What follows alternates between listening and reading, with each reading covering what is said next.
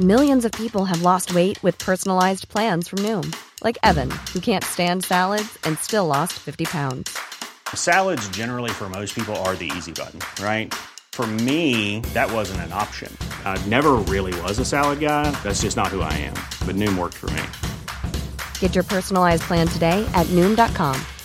Real Noom user compensated to provide their story. In 4 weeks, the typical Noom user can expect to lose 1 to 2 pounds per week. Individual results may vary. Welcome to Show Studios Fashion Radio, the podcast video series exploring the remarkable relationship between fashion and music. Every week we'll be joined by fashion's biggest names and the talent of tomorrow as they share their 10 life-defining tunes and the stories behind them. I'm your host, DJ Fat Tony, and today my guest is more than just one of my oldest friends. She's an icon of East London fashion. The personification of fashion and music, she went from working on the door of the West End's WAG Club to DJing Britain's biggest fashion parties. In 2008, along with Sid Bryan and Joe Bates, she founded the cult knitwear brand Sibling. It's none other than Cozette McCreery. Hey, welcome to Show Studio. I'm DJ Fat Tony and this is Fashion Radio. And today I'm joined by one of my oldest friends in the world, on this planet, believe it or not, the incredible Cozette McCreery. Hi. Oh, sorry. That's your cue to say hello. I can say hello. I am definitely one of your oldest friends. Yeah, I met you when I was 17. A long time ago, right? Yeah. At the WAG Club, working in Soho clubs. Where did I actually meet you, first of all? You actually met me when I was being a total made in Chelsea Sloaney pony at the Great Gear Market. And I think you were with Richard Habley. Yeah, I would have been with Richard Habley, And the two of you were just like, I went in for white nail polish and the two of you just like started basically like looking at me in my fake Sade outfit. And and then we just started having a conversation and You've worked for everyone, but let's talk about Sibling. Mm-hmm. So if anyone who doesn't know Sibling, now's your chance to Google, right? Tell us about Sibling. Yeah, so Sibling came about, it was me, Joe Bates and Sid Bryan. And Joe I knew through clubs, mainly not to let him into clubs because he was an absolute nightmare and would drink your bar dry. Yeah. And Sid I knew through actually almost sort of discovering him at the Royal College and then him working with Bella Freud. Yeah. And we decided, we were all working in industry and we decided that we actually just wanted to do a men's knitwear line. In all honesty, because Sonia Rykiel menswear stopped. Yeah. And it really kind of hacked us off because it was like the joy, we felt the sort of joyful, playful knitwear that was part of menswear was being removed. Mm-hmm. So we decided to do it as a project. And we got all our mates together. We launched it in like a garage on Curtain Road. Yeah. The George and Dragon did the bar. Bistrotech provided everyone with mini Scotch eggs. I think that got more press than the actual collection. And as a project, we thought that would kind of be it. And then Beams, the buyer from Beams in Japan, approached us and said, we actually want to buy this. And so we started doing it seriously. Because, at that point in time, there was no real menswear, knitwear designers, solely doing men's knitwear. No. You had Joseph Trico doing knitwear, obviously, for women. Everyone was women.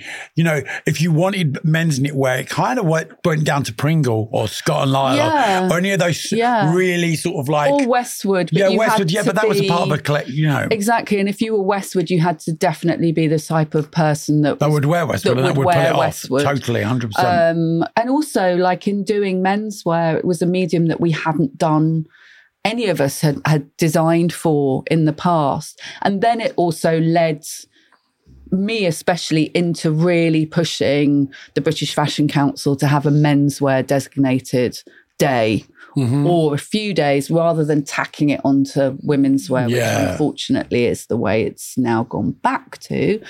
But we were like such a militant bunch of menswear designers. I loved it. It was like really the peak. But most anyone that comes really out of that East End sort of factoring of fashion, I like that. Lulu Kennedy. I could go on. There's such a long list of East End made designers that are like collectives or whatever. Just that creativity that comes out of East London. Yeah. May I add? Yeah. From a clubbing background. Absolutely. Always the clubbing background. Absolutely. Like I did the door at Boombox. That was one of like my sort of main things. And it was great because I met pretty much every single design student there was. Yeah. And all of those people either went on to become something bigger in their own right, or they assisted like major stylists so I had this link to this incredible network of like really young people that had a lot of enthusiasm and had a lot of enthusiasm also for our brand and really kind of pushed it. Working with the stylist Matthew Joseph was like incredible. I mean, I knew him through Boombox, through going out, through being at the Joiners at like 3-4 o'clock in the morning.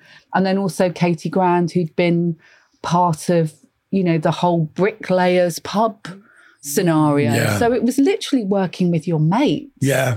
And being really pissed off with what was on offer and just thinking, stop moaning about it. Let's do something about it.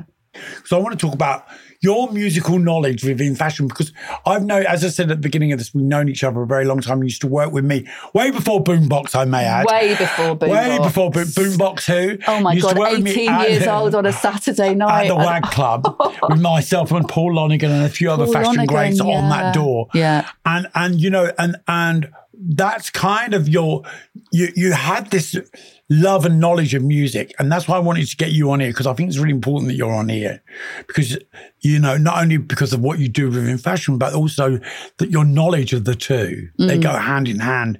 And, I got sent your track list last night. You went, what the hell? No, I was quite surprised by it. I mean, obviously, some of it I kind of guessed would be on there. Do you know what I mean? Let's start with your first track. Your track from your childhood, which influenced your personal style and taste. Mm-hmm. What is it? Because here I've got like 8 different tracks. You have got, well, that's because like, I feel like I'm a sort of mashup of so many different things. I feel like incredibly privileged to have been part of a generation where we had all sorts of music. You could watch Top of the Pops, of course, was my main thing. Mm-hmm. And also on a personal level, Top of the Pops was the thing that my dad used to get home earlier from work for. And then him, and if my brother was home from boarding school, and I would all just dance around in the sitting room. Yeah. And then when my mum would come in, we'd all sit down and behave ourselves. But it was like, it was an amazing way to hang out with my dad. So Top of the Pops to me, it was a family thing, right? It was a family event, real family thing. And in the sort of like, late 70s, early 80s, there was all sorts of music. There was like reggae music. There was still some disco. There was, power ballads. So I come from a generation where I feel like there was so much stuff going on. Well, that was the magic of Top of the Pops. It was such an eclectic chocolate box of an assortment.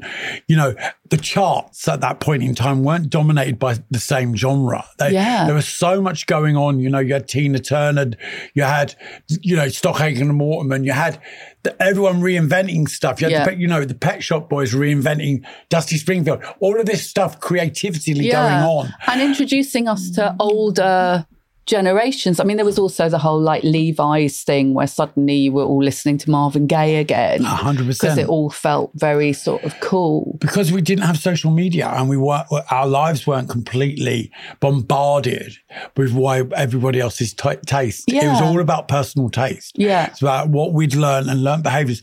What most people, when they come on this podcast, talk about is the stuff that their parents listen to. Absolutely. On a Sunday or whenever the family are at home. So my father, who you know very well, and sends his love, by the way, who's comes from a very good Irish family, and he just would listen to soul and reggae music, which everyone finds, quite odd, but he loved it. And, and then he'd play, then he got into Whitney Houston. He really likes ABBA, Simon and Garfunkel, all that type of stuff. So there was always music, especially when my dad was driving. He had an 8-track.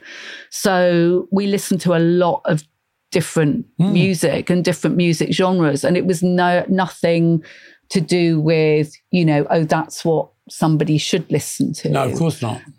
He just listened to whatever he liked. So he kind of installed in me a love of not being a snob about music. Yeah, so for me, music has always been incredibly important and has always been part of my creative process. Okay, so you on your little list here, you've got Sugar Minott, you've got Beyond Burning Up by Madonna, you've got Don't You Want Me by Human League, you've got Careless Memory by Duran Duran, you've got Stand and Deliver by Adam and the Ants, right? Which one of them? You can only choose one. I can only choose one. I've already chosen my one. Oh, have you? Okay. Well, for me personally, it would be Good Thing Going by Sugar Minott, because which is an amazing track. It absolutely reminds me of dancing with my dad. Just a beautiful memory. In the sitting room, just doing that sort of like thing where you're just basically swinging your arms. It's a good swing your arms. It's an amazing track. And you know what?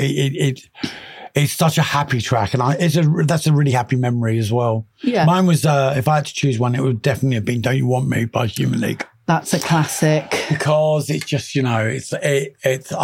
there's always someone I met who was working as a waitress in a cocktail bar whenever that track's on. Exactly, because I have to point at them. When Princess Julia and I used to do sing along, which was like one of the first karaoke's in East London, that was our go-to song. Yeah, of course. So I don't know if I was Phil.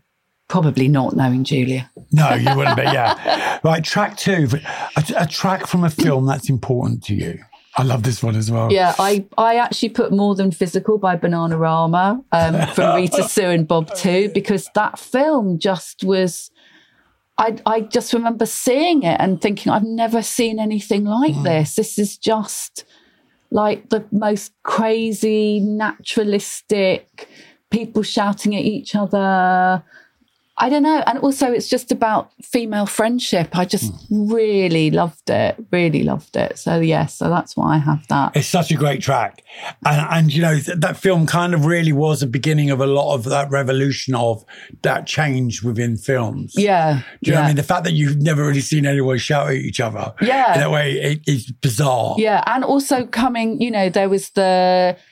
Bob, who's like got the upwardly mobile wife and the new build house, and the sort of cross-pollination of the two social groups as well. I think it was, but all done with incredible English humour. The best, absolute best. When we do classic, we do classic. Yeah. There's certain ones that's like, Rita, Sue and Bob too. And then you've got like Abigail's Party. We've got all of these amazing British classics that are just so timeless. Yeah. Yeah. And so revolutionary in so many ways. And they also have they're saying something about, it is social commentary. 100%. And they have very hard hitting, things to talk about, but it's always done in a way that like starts a conversation and also is done with humor. Because we all relate to it. Yeah. There's a character in every one of these great films that we relate to. We all know someone like Bob. Yeah. We all know someone like Rita. Not my dad, by the way. But we all know that person. Yeah, yeah. And the magic of Bananarama. Yeah. It never ceased to make my hair stand on end. That's just genius. Yeah. But also, like, for me, it was, that whole look that they had, like the, country-born hair gel, the bit of rag in your hair. I mean, me and my school friends, we just cleaned up at Miss Selfridge because Miss Selfridge was doing a sort of version of it. When they did the Fun Boy Free look as well, you know, with like, you know, I was their stylist for about 3 years. No. Did you not know that? No. Have you not read the Bananarama book? No. Yeah, I styled them. Oh. Me, Paul Lonigan and Ray Allington, who was a hairdresser. Yeah. No, neither of those two are with us anymore, but they were both greats in their own way. I got taken, I said to them, who styles you? It's awful. And they were like, well, why don't you do it? And I was like, okay. Oh my God. And that was it. Yeah. And then I styled them. I did Robert De Niro. I did like 3 or 4 videos with them. Amazing. I put them like all in gold jewelry around their neck, like Chavy. Like did them I remember many a night, like being there all night long on set and just thinking, I'll just put them in that. You know what I mean? Like, it's so funny. They can take it, But they were great, you know, that they really, you know, they really are a moment. And they, you know, and everyone loves a bit of Bananarama. Yeah, totally. Right. What do you listen to day to day? I always have my iPod on shuffle. I'm a bit old school, so so it's not Spotify or anything like that. It's like proper iPod shuffle, and sometimes it probably plays a better set than I do. I can't believe you still got a fucking iPod. I've got a gold iPod as well. How do you charge it? It's in a boss little thing. It's all good. It's very old school, but I like the fact that it's got all my sort of old music on it. Yeah. So it will play anything from, you know, from a bit of ska to a bit of Britney Spears to, you know, Fleetwood Mac, what have you. It will just kick anything out, you know. I just like the sort of eclecticness of it. And also, it doesn't have an algorithm. So it's not going to play you what it thinks you want to hear. Yeah. Something that you talked about earlier. See, we've been talking about Bananarama. So when I leave it on my phone all day long, I'll have Bananarama popping up. Absolutely. So it's very, you know, it's very kind of like old school. And it might play Metallica. And then it will then come back with, I don't know, something from a film, or it'll play Does it surprise Mariah Carey you all the time when it's on? Yeah, and also sometimes it surprises me because it'll play an old dance track and I will have totally forgotten that, 1, I've owned it, and 2, that, you know, it's like, why am I not playing this again? So when those tunes pop up on your iPod, not iPad, we're not that forward thinking, on your iPod, do you sometimes close your eyes and it takes you straight to that moment? Yeah, it might take me to like a show, or it could take me to, you know, going to a rave off the M25 with you, or it could be... How many fields did we walk across? Oh, God. We went to, I mean, God, that whole scenario. And you were always really good. You were always like, have you got money to call your dad? Tell him what, because I would disappear for like 3 days. Didn't you? Absolutely. Yeah, you went off the rails for a little while. I went off the, well, yeah. Well, you didn't really go off the rails. You just kind of went missing.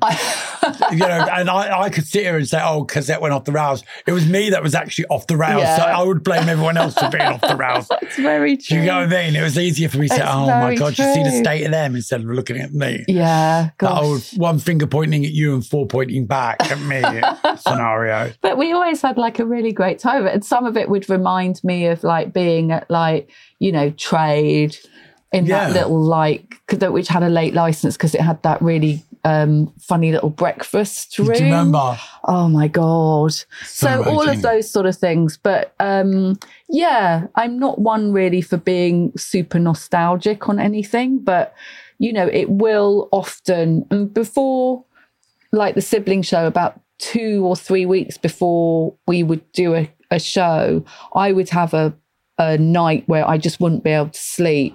And then I would get up at whatever time it was, run a bath and put my iPod on shuffle and think about the music and think about what music we were going to use for the show, because it was really important to us. They go hand in hand, you know, it should be the heartbeat of that collection. But it's also a way for you to immediately tell your audience what your kind of mood is with the, you know, 100%. With the show, like what your references were, kind of where you're coming from. And for us, it was very important that the shows, we were always getting told off about it, mainly because we used to have very hot male models, that our shows were too short. But we wanted that kind of like 7-inch, 3 to 4 minutes, bam, bam, bam, done, finale, off. Short, sharp and shocking. Yeah, like a little punk record. Yeah, that's how it should be. And we would try and pack in as many songs as we possibly could in that short space of time, just because we wanted everything to be very like, smack you in the face, powerful. But we wanted people to leave our shows thinking, wow, that was something. Yeah, you want people to leave thinking, oh my God, what just happened? Not, oh my God, what just happened? Yeah. You want that, wow, that was incredible. You put that whole magic of people wanting more is what it's all about. Yeah, and it would be often driven by the music. What do you listen to when you're working? What do I listen to? Well, I have to say I listen to a lot of Madonna. Just because she was in my list for my track from childhood. Burning Up, I remember seeing that on a programme called The Tube, and that was it. I went to the Caterham Youth Club that evening with the dog collar, the choke chain. The dog was probably very glad to see the back of them. I had a pair of my grandmother's lace gloves that she allowed me to chop the fingers off. Madonna kind of changed the way I dressed. I think Madonna changed a way a lot of people dressed and a lot of way people thought about things.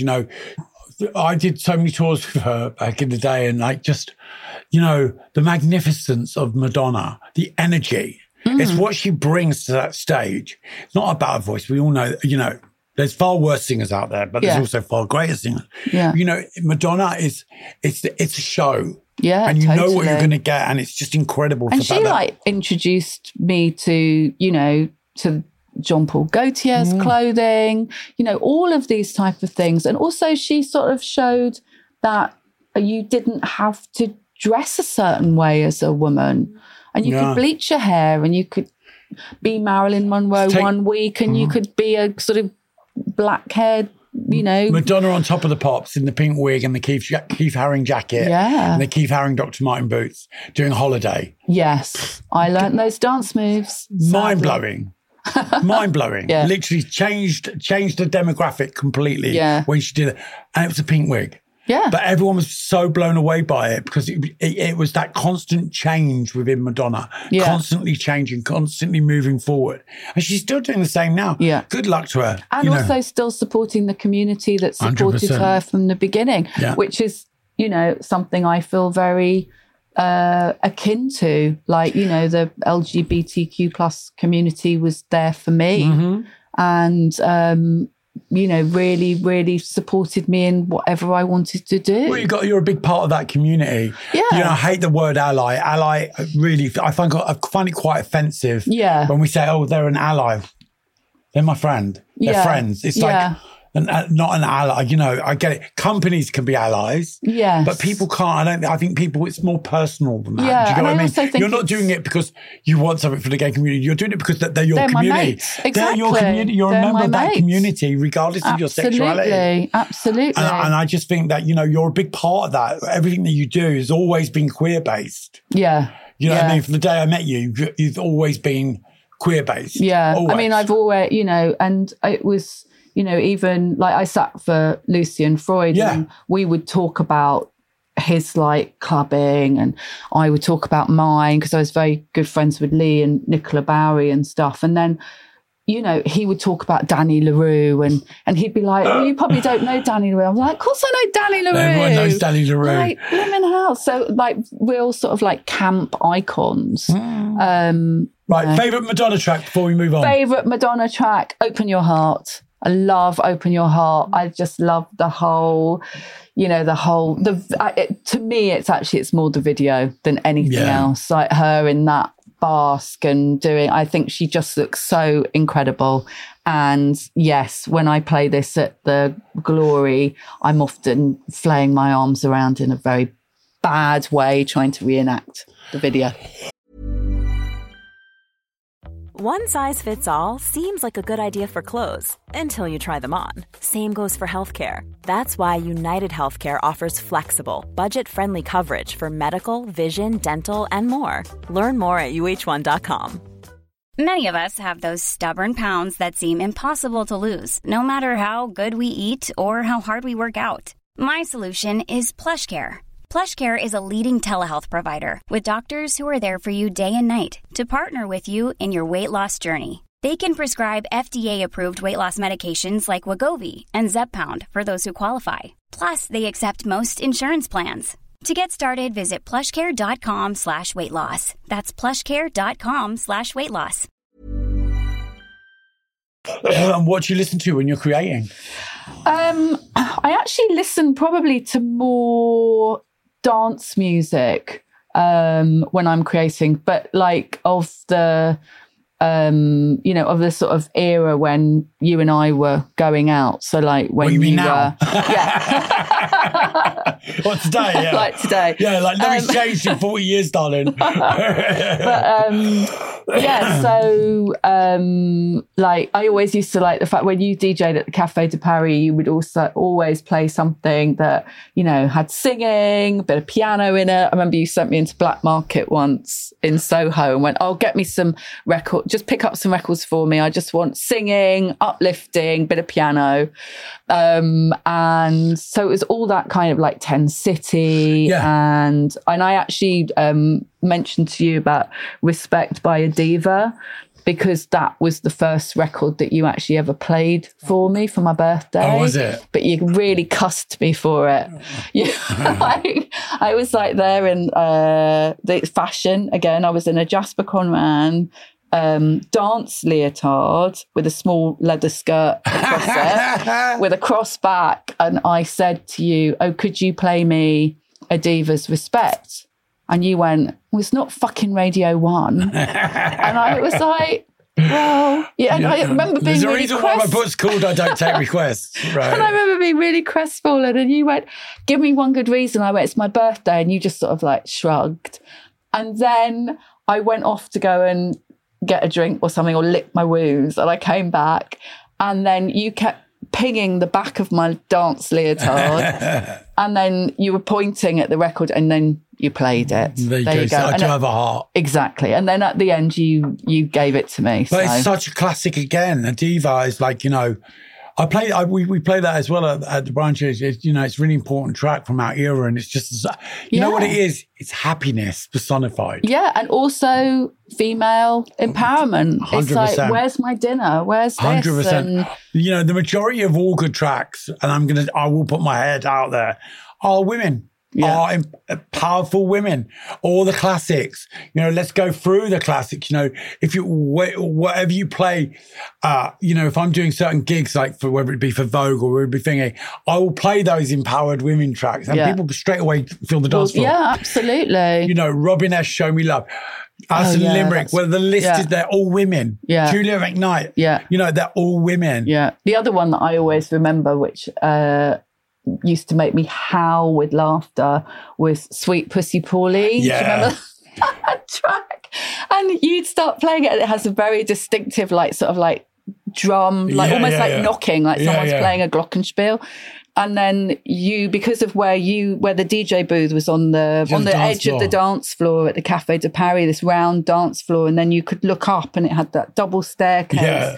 And the moment that intro started, we used to wait for the doorman to rush down. to tell me to take it off. It's really near the knuckle. And the moment they sort of got to the dance floor and were like trying to push through people, you changed the record. Yeah, Stevie Wonder, that's where Stevie Wonder came. They sent his security over to ask me for that track. And really? He was like, Stevie Wonder's here. And I said, "I know, I can sing." That's what I said to him.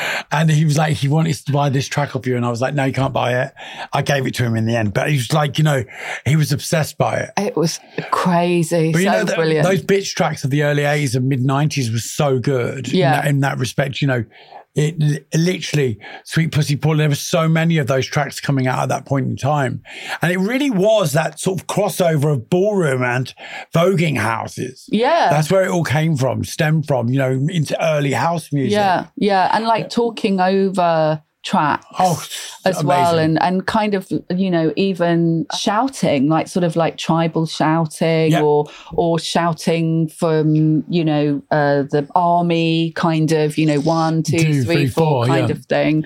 But yes, I have very fond memories of that song as well.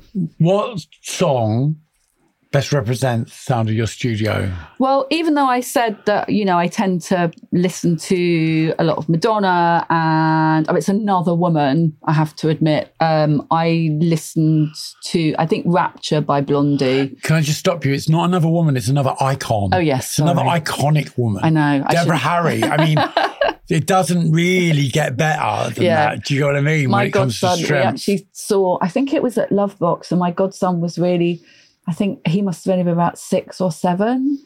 And he was introduced to Debbie Harry afterwards. And she was like, oh, did you like the show? And he went, you did very well for an old lady. And she does. She does. And she does. And she's looking younger than ever. She is. She's looking incredible right now. And, you know, but Rapture was one of those tracks, yet again, it's timeless.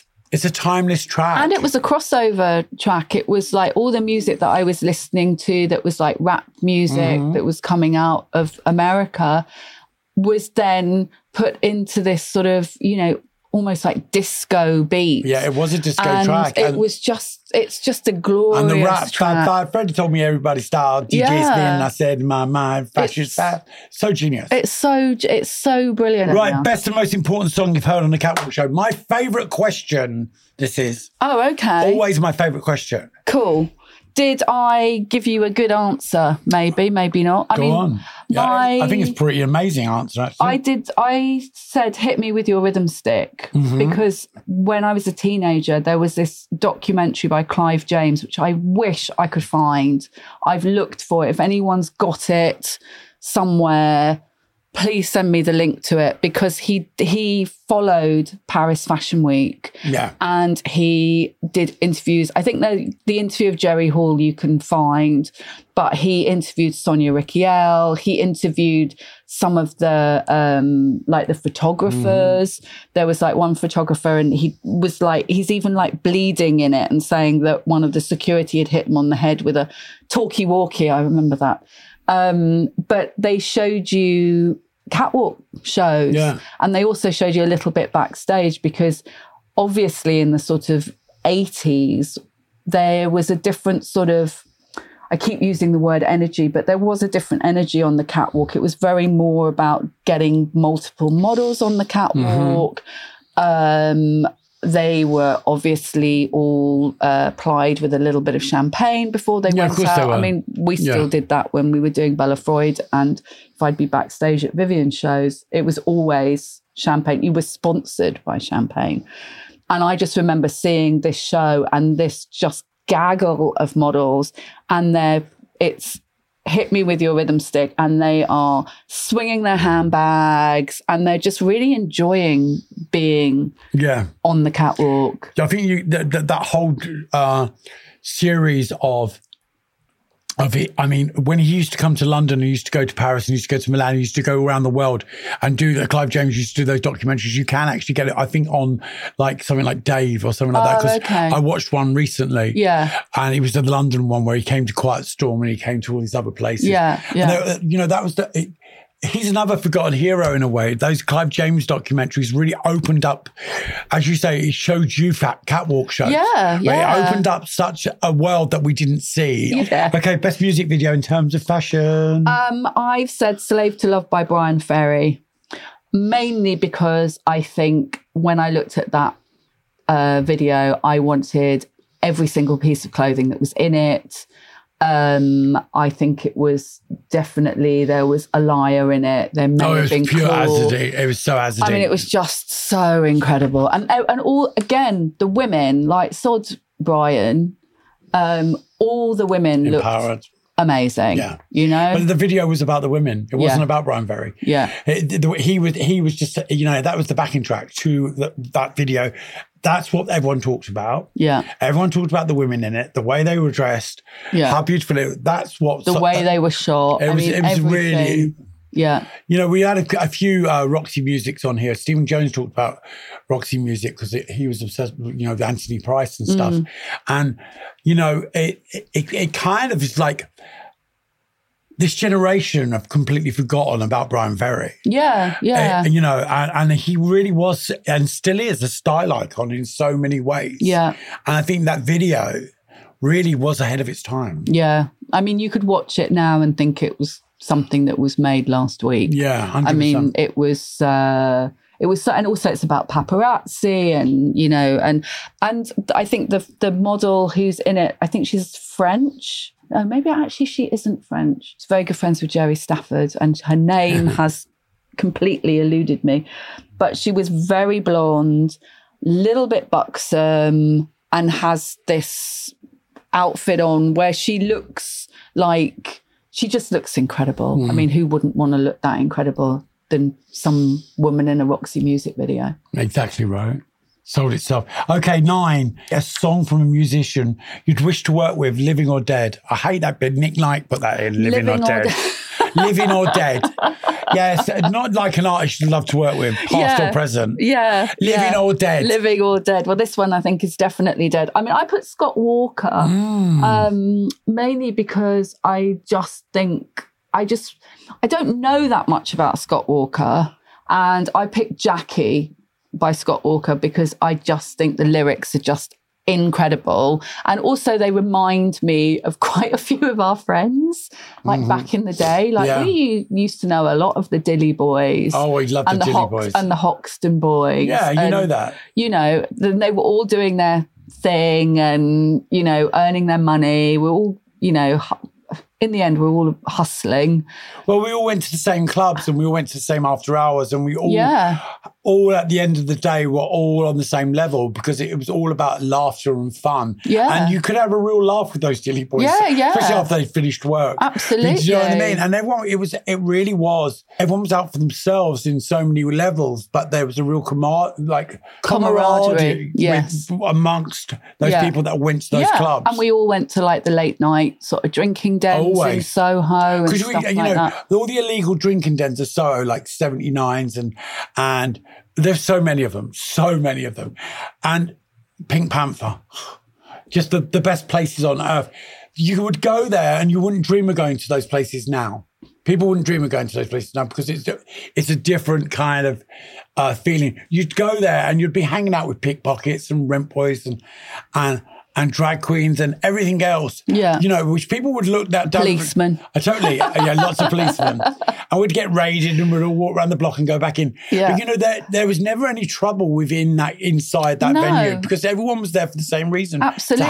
To have fun and to go on somewhere and your night wasn't finishing at that time. And I think it was kind of like quite a sort of beautifully naive time as well because there was no one taking pictures, no one recording no one on their phone wanting to know where everyone else is. You could be a major Hollywood actor. No one gave a shit. No one was filming you drunk as a skunk at the bar, you know, and it allowed us a certain kind of freedom. Right, track 10. What represents how you feel about life right now? Well, I did have to add a bit of George Michael. So for me, I'd be very disappointed if you didn't. Yes, it would be Freedom by George Michael because I think we, all of us, need a bit of that at the moment. 100%. And like George, I knew. Gosh, I think the first time I met him, I was actually at school. It was at a roller disco that neither of us wanted to do any roller skating. So we just sort of chatted. And then we went to I think it was Capital Radio with Gary Crowley. And I think maybe Haircut 100 had something to do with it. But saw him there as well. And he was just like somebody you just sort of knew of. I didn't know he was particularly into music or anything. He was, you know, a bit monobrow and but really lovely. And then when I came to London and did my A-levels, I actually did my A-levels with his cousin. And then when I met you, then George was very much became part of our sort of like group of people. And just the loveliest person. I've just done a documentary about him for Channel 4, actually, which comes out, I think it's coming out in March, April, regarding the outing of George Michael, when he got caught in the toilet, and that is because it's 30 years. Crikey. 30 fucking years ago. That's crazy. Right? Remember that person from Sony asked you to approach me, and I ended up having a coffee with them at Bar Italia, where I was basically asked if I wanted to be George Michael's PA. Yeah. And it was like, okay, PA? And then they sort of gave me the job description. I was like, this isn't PA. This is just like pretending to be his girlfriend. Yeah. And I knew his boyfriend. So I was like, it was really sad times. I can't do it. But I love George, and Freedom especially. I think were you DJing for him at Wembley? Yeah, I DJed at Wembley, yeah. So I did Wham! The final. Yeah. And I did the final after party at the Hippodrome as well. Right. Freedom, and I remember you did the after party, and for whatever reason, Elton John was there. Yeah, and for whatever reason, Elton John's heavies closed off the VIP section. You're meant to be DJing. I can't get into the VIP section. I come down very full of myself. Do you know I'm Fat Tony's friend, box boy, whatever. And I was like, they won't let. You were like, who? Like this, storming up, having a big row with Elton John, which was actually quite funny. And all the time you're meant to be DJing, but we can hear music going on, and it's Freedom by George Michael, and it seems like it's the longest 12-inch ever because it just is being played and played and played. And then when we go back to after we've had our bit of fun and still not into the VIP section, I think you went in and stole a whole load of drink, which wasn't really necessary. It was just out of principle. And we came back to the DJ booth, and there was George. And he was just constantly playing his own record. Because what had happened was a balloon had burst. This is what really happened. So I went off to do the arguing, as per usual, Tony, and a balloon had burst. They had these big balloons, and the balloon had burst, and a bit of the rubber had gone down and hit the decks and knocked the needle off the record. Oh shit! While I was up there arguing, so that's why George went down and started putting the record back on and playing it. Yeah, so that was the true story of what really happened that night. A balloon burst and went onto the record and knocked the needle off the record in a massive party while I was upstairs arguing. But I just remember it. And they still booked me for all of that exactly stuff. But I just remember, because George has such a distinctive dance, like all of us, doing George's dance. It was the same when I met Paul Rutherford. I remember crying. Frankie Goes to Hollywood. Yeah, crying with laughter on a dance floor. And I think it was flatmate as well. And meeting him, and he's like going, what's the funny, love? And I went, you dance like you dance on Top of the Pops. Top of the Pops again. Yeah, there you go. Well, look, it's been amazing to talk to you today and go back over memories. And you know what? I love you, and so does the rest of the world. Anyone that knows you and whose lives you've come into, treasure you, Cozette. You are people go on about people being a British institution, but you really are a London institution. Oh, thank you. People, look up to you, and you stood the test of time. I have. And that's what I love. And so long may you reign. Thank you for coming to Show Studio.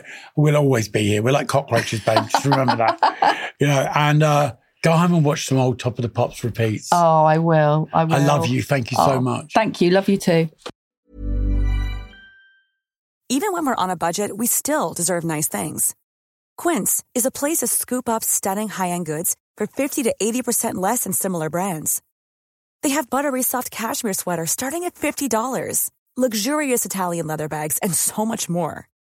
Plus, Quince only works with factories that use safe, ethical, and responsible manufacturing. Get the high-end goods you'll love without the high price tag with Quince. Go to quince.com/style for free shipping and 365-day returns. Planning for your next trip? Elevate your travel style with Quince. Quince has all the jet-setting essentials you'll want for your next getaway, like European linen, premium luggage options, buttery soft Italian leather bags, and so much more. And is all priced at 50 to 80% less than similar brands. Plus, Quince only works with factories that use safe and ethical manufacturing practices. Pack your bags with high-quality essentials you'll be wearing for vacations to come with Quince. Go to quince.com/pack for free shipping and 365-day returns.